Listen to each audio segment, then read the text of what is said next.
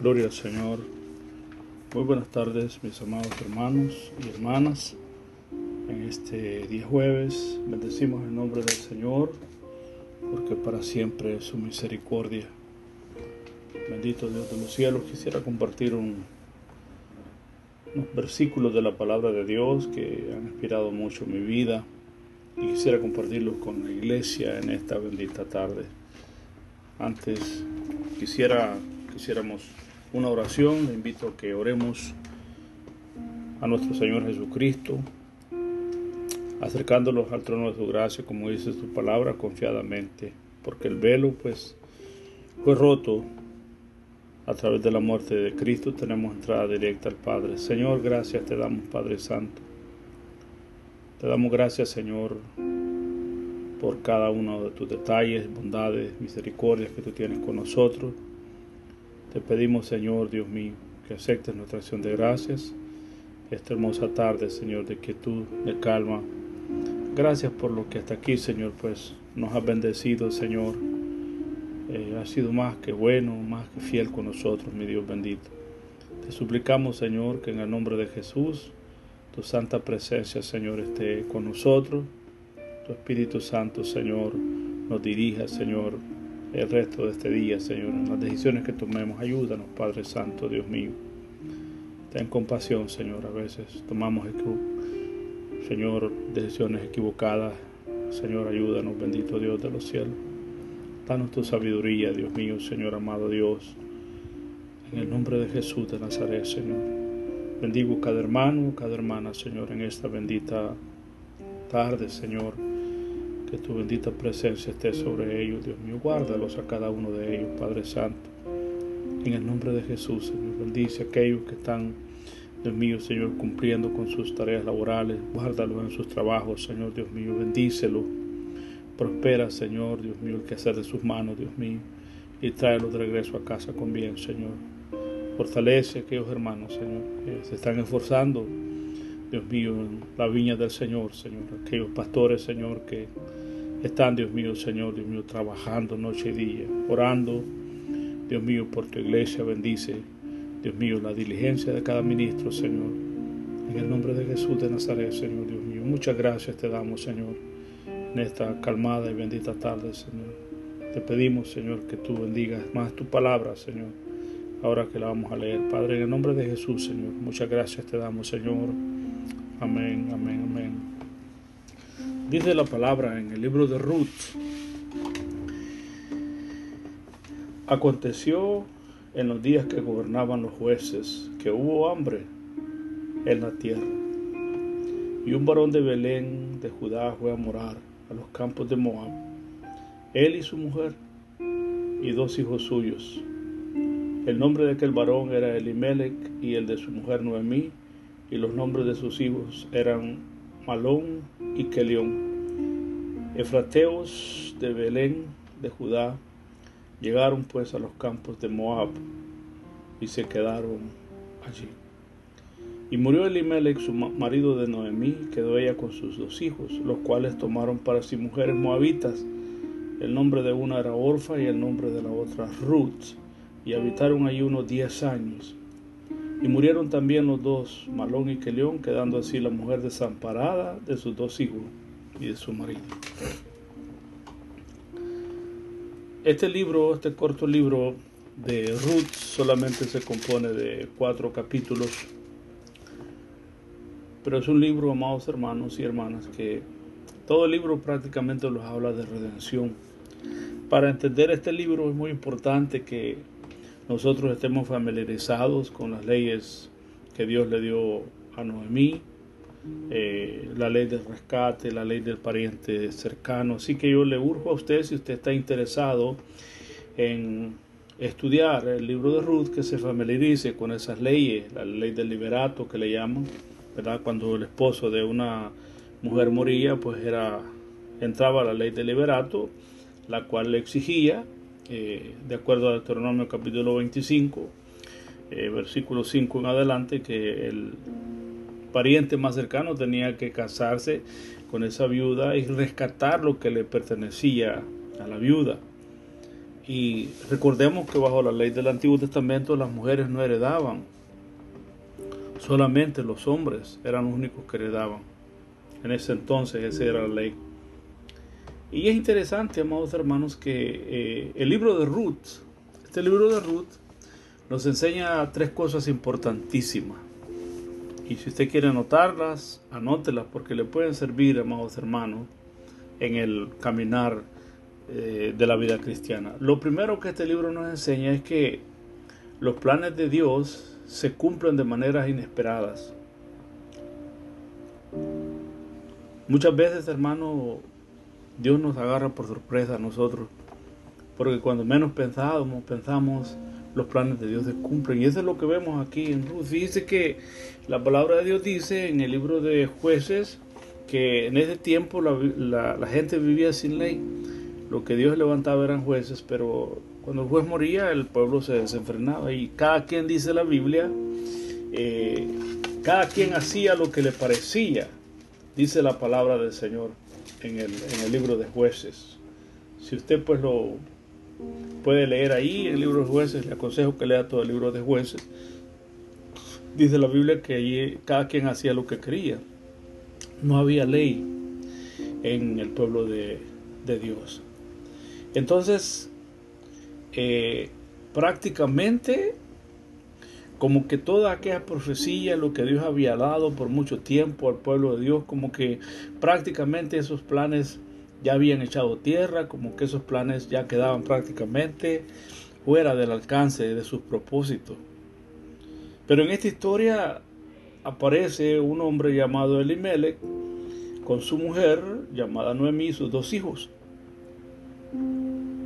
Y aquí vemos que verdaderamente al final de este libro veremos que la persona menos indicada fue la que Dios utilizó para que sus planes se cumplieran de una manera inesperada, en un tiempo que quizás prácticamente no se podía llevar a cabo ningún plan porque había hambre. Lo segundo que este libro nos enseña es que Dios puede obrar en la vida de cualquier persona que le sea fiel a Él. Porque la persona que Dios utilizó para llevar sus planes fue una mujer moabita. Si usted ha leído la historia, los moabitas eran uno de los peores enemigos de Israel. Los moabitas eran depravados, cometían incestos, y eso lo trajeron ellos desde que ellos se formaron como ciudad, porque acordémonos que los moabitas eran descendientes de Lot, fueron producto del incesto que cometió Lot con sus hijas. Esos eran los moabitas. Entonces este pueblo era un pueblo completamente depravado, y esta mujer con la que Dios utilizó nuevamente para cumplir sus planes fue esta mujer, justamente esta mujer. Y no solamente esto, sino que esta mujer llegó a ser la bisabuela del rey David, de donde vino nuestro Señor Jesucristo. ¿No le parece a usted eso bastante interesante? Entonces, esto es la segunda verdad que nos enseña este libro, que Dios puede obrar en la vida de cualquier persona que le sea fiel a Él. Dios siempre valorará la fidelidad en la vida de la persona. Y lo tercero que este libro nos enseña es que el amor y la bondad de Dios se extiende a todos, y no solamente a aquellos que forman parte del pueblo de Dios. La bondad de Dios y el amor está para todos. Por eso dice la Biblia en Juan 3:16 que de tal manera amó Dios al mundo. El amor de Dios es extendido a todos. Así que estas tres verdades fundamentales nos presenta este libro. Bien, veamos qué conclusión sacamos de estos versículos que hemos leído. Primeramente, vemos aquí que la razón por la que este hombre con su familia decidieron emigrar a un país extraño, a un país extranjero. Y la razón dice que había hambre, había necesidad. Había necesidad. La necesidad de emigrar fue por esta necesidad, por el hambre. Y algunos de nosotros que inmigramos a esta nación de Canadá, Algunos lo hicimos por esto. No porque nos estábamos muriendo de hambre, pero quizás por cambiar nuestro nivel de vida, por decirlo así, ¿verdad? Algunos de nosotros. Otros quizás tuvieron que emigrar a este país no por necesidad económica, sino por salvar sus vidas, etcétera. Pero la cuestión es que es bien interesante que la palabra Belén significa casa de pan. Y fíjese que es tremendo que en la casa de pan escaseaba el pan.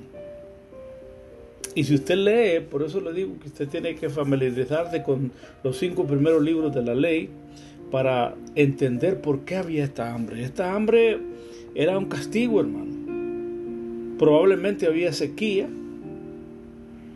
o probablemente los enemigos de Israel habían invadido y no dejaban que comer al pueblo de Dios.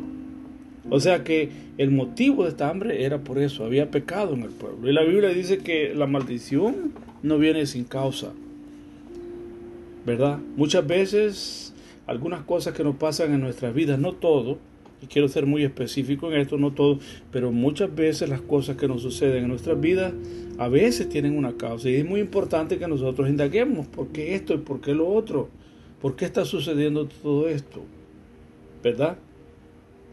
Aquí estamos hablando de una necesidad física, no de una necesidad espiritual. Y muchas veces las necesidades físicas vienen muchas veces por el pecado. Y esto es muy importantísimo que entendamos. Y no quiero ser malinterpretado en esto, pero déjeme decirle que cuando una persona es desobediente, esa persona no es responsable con sus finanzas, con la obra de Dios. Esa puede ser la razón por la que esta persona esté pasando tantos problemas, porque esta persona no es responsable con sus finanzas, con la obra de Dios. Y eso es así. Dios siempre bendice al dador alegre. Dios siempre bendice a aquel que pone la obra de Dios en alto, ¿verdad? Esto es muy importantísimo. Una persona dadivosa que siempre está dispuesta a ayudar en lo que puede al necesitado, a menguar un poco el hambre, a cubrir al desnudo. Eso es muy importante. No somos llamados a sacar de la pobreza a nadie, ni andar buscando donde hay necesidad, porque en todos los lugares hay necesidad. Pero cuando se presentan necesidades, no podemos cerrar nuestro corazón, ¿verdad? No significa que vamos a estar consecuentemente con esta persona, pero sí, de vez en cuando, si usted tiene la capacidad, por supuesto, ¿verdad? Si Dios lo ha bendecido, pues Dios espera que usted sea de bendición a otros. Entonces, la razón por la que había esta hambre era por esa razón, porque el pueblo había pecado. Y este hombre, pues, su falta de fe lo hace que agarre a su familia y sus hijos y se vaya. Porque escuchó que en Moab había comida, había abundancia, había prosperidad. Entonces este hombre va y toma a su familia y sus hijos y se va, y probablemente dice, mira, ¿sabes qué? Vamos a tener que emigrar a Moab porque ahí hay comida. Aunque este hombre sabía perfectamente bien que él no podía realmente habitar con personas paganas. Dios lo había prohibido en el Antiguo Testamento. No podían juntarse con personas paganas. Pero bien, el hambre de este hombre, la falta de fe le falló y este hombre se va a Moab. Y por un tiempo todo estuvo bien. Dice la palabra del Señor, todo estuvo bien. Trabajaron, probablemente prosperaron allí en Moab. Pero, tristemente, este hombre, dice la Biblia, que murió estando allí en la tierra de Moab. O sea, prácticamente este hombre no quiso morir de hambre y huyó y murió donde había comida. Fíjense qué tremendo es este. Este hombre no quería morir de hambre y murió donde no había hambre. Ahí la muerte le sorprendió y se muere en tierra extraña.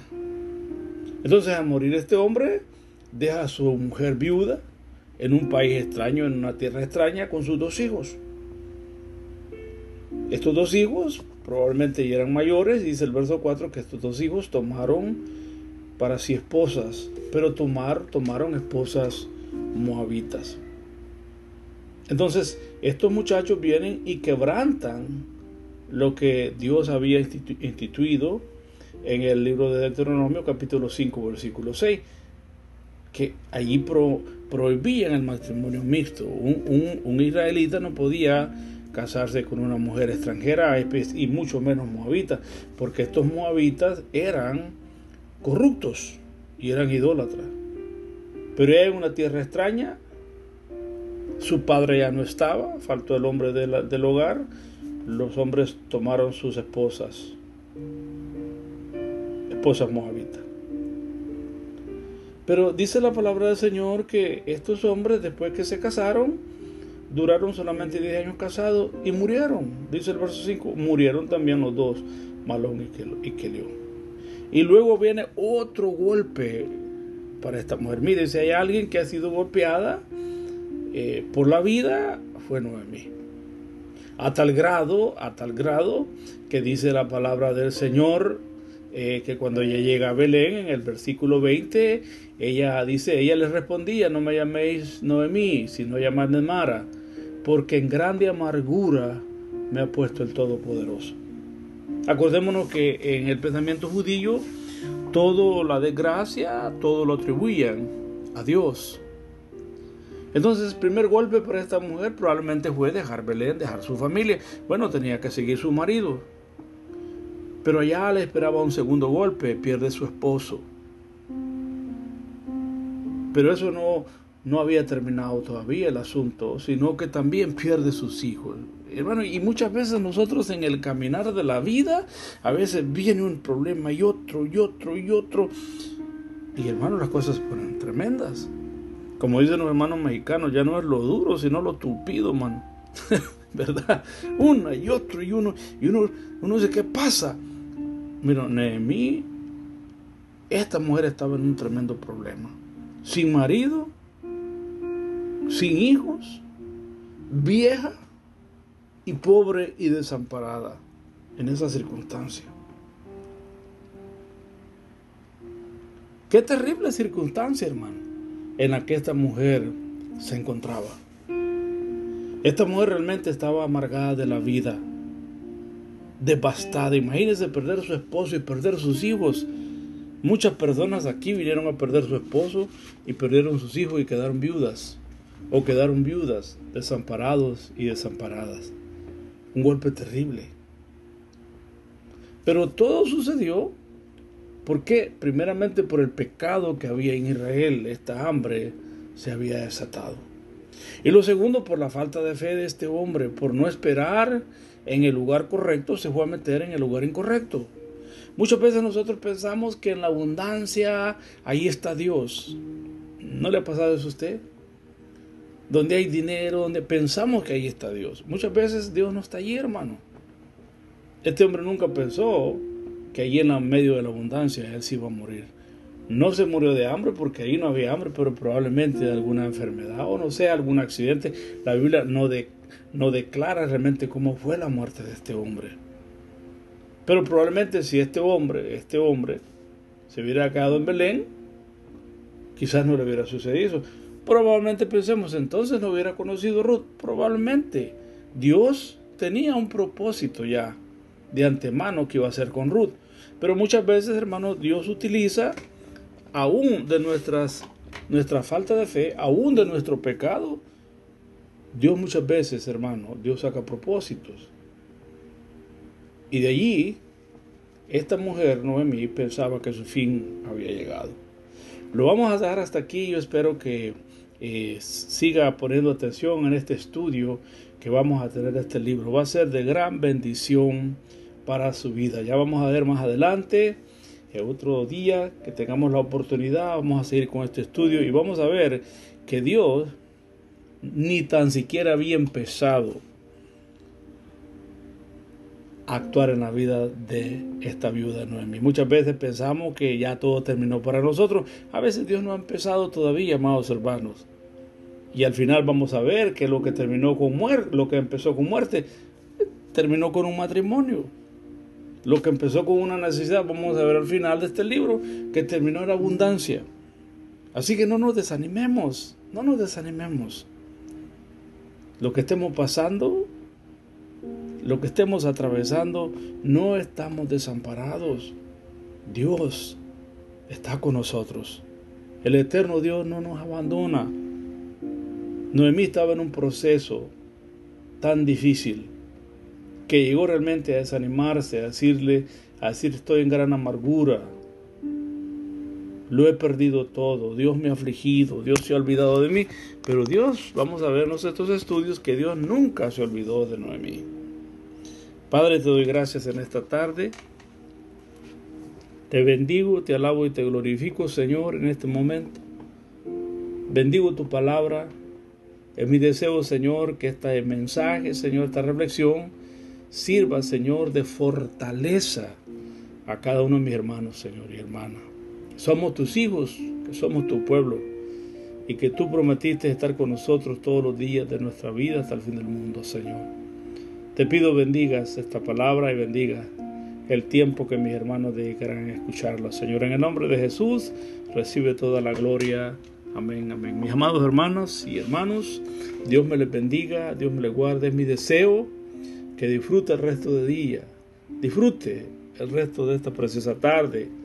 Amén. Donde salga a caminar, en su casa, donde quiera, acuérdese que esa presencia divina está al lado de nosotros. Amén. Bendiciones. Dios me les guarde.